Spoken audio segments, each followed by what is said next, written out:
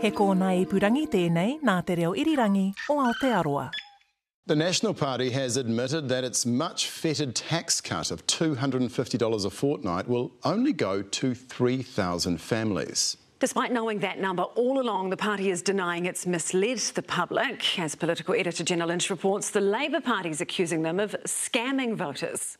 That was News Hub at 6 on Thursday night, reporting on the National Party tax cut policy, which was announced way back in early September to ease what the party dubbed the squeezed middle, with claims that an average income family with children would benefit.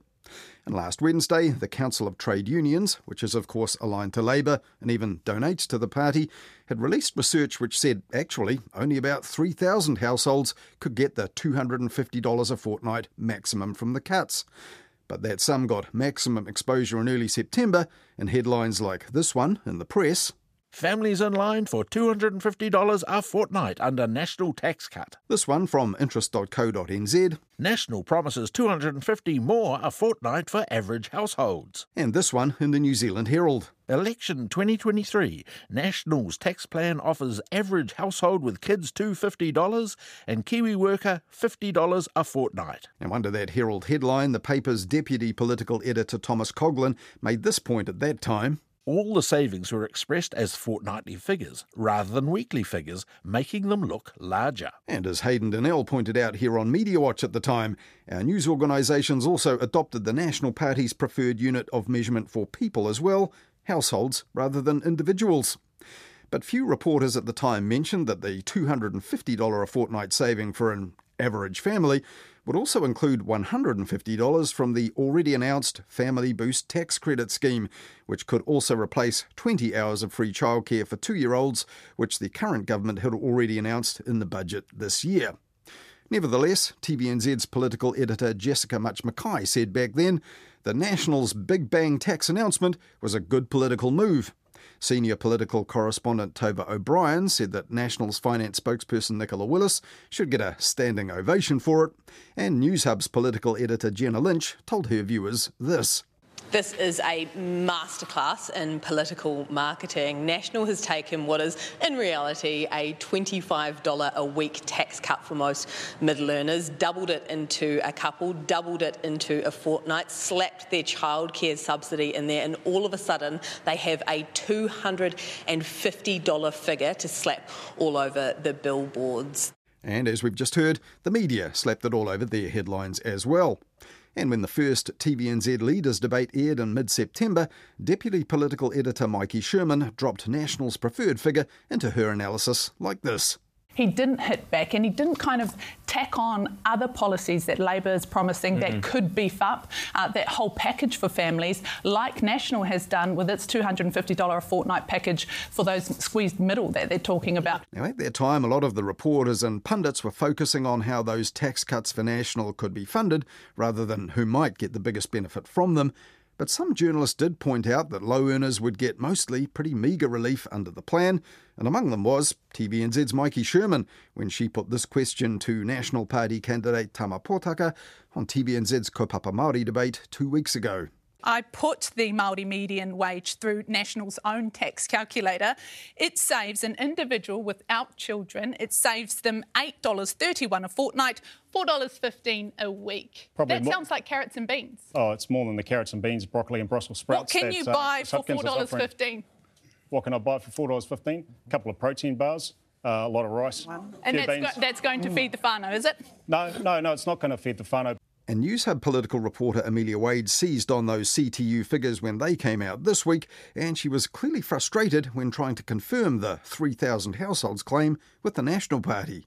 We sent the Council of Trade Unions numbers and workings in my story there to the National Party today in good faith so that they had adequate time to respond. But instead of responding, they fired off a conspiratorial PR trying to pin that on the Labour Party.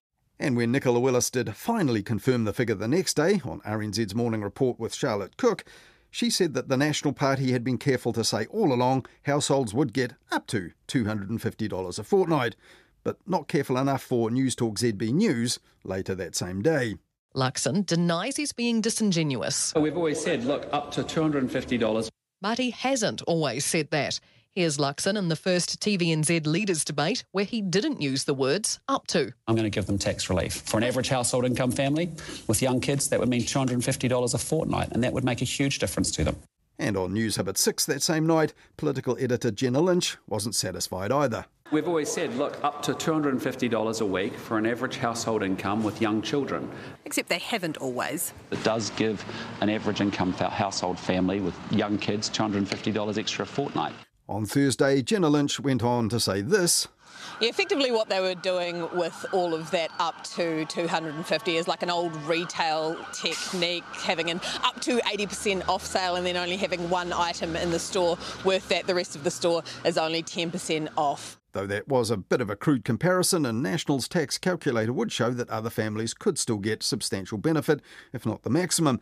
But while she was at it, Jenna Lynch also pointed out that online calculator didn't specify that the childcare rebate only applied to early childhood education costs for under 5-year-olds, and the National Party then amended their tax calculator after she pointed that out. So, good for voters and viewers to have more clarity and accuracy on that. But 1 month on from the launch of National's tax cut policy, Jenna Lynch was clearly no longer as impressed with what she had deemed a political marketing masterstroke when it was first unveiled. $20 just isn't enough to buy a vote in this economy. All of the focus groups say so, but $250, that is massive money. Genius. Reflecting on all this on News Talk ZB last Thursday, the network's political editor Jason Walls said that the moral of the story for us was voter beware. On the one hand, yes, obviously this is a trick of marketing. You say up to, and that's people have to work it out themselves. Yes, there is this 0.18, which is really small. I mean, you would have thought it would have been a bit bigger, but people do have a bit of a responsibility to work this out by themselves. You can't just rely on seeing an ad and being like, oh, that's probably me. I'm going to get the $250. And voters should indeed be wary when political parties are presenting their policy the way they want it. But many people heard those favourable figures and the impression that average families would benefit not from the National Party, but from the media, repeating their words and numbers uncritically. And, as we've heard, also from political editors who praised the party for putting the numbers and words together like that before running the numbers themselves.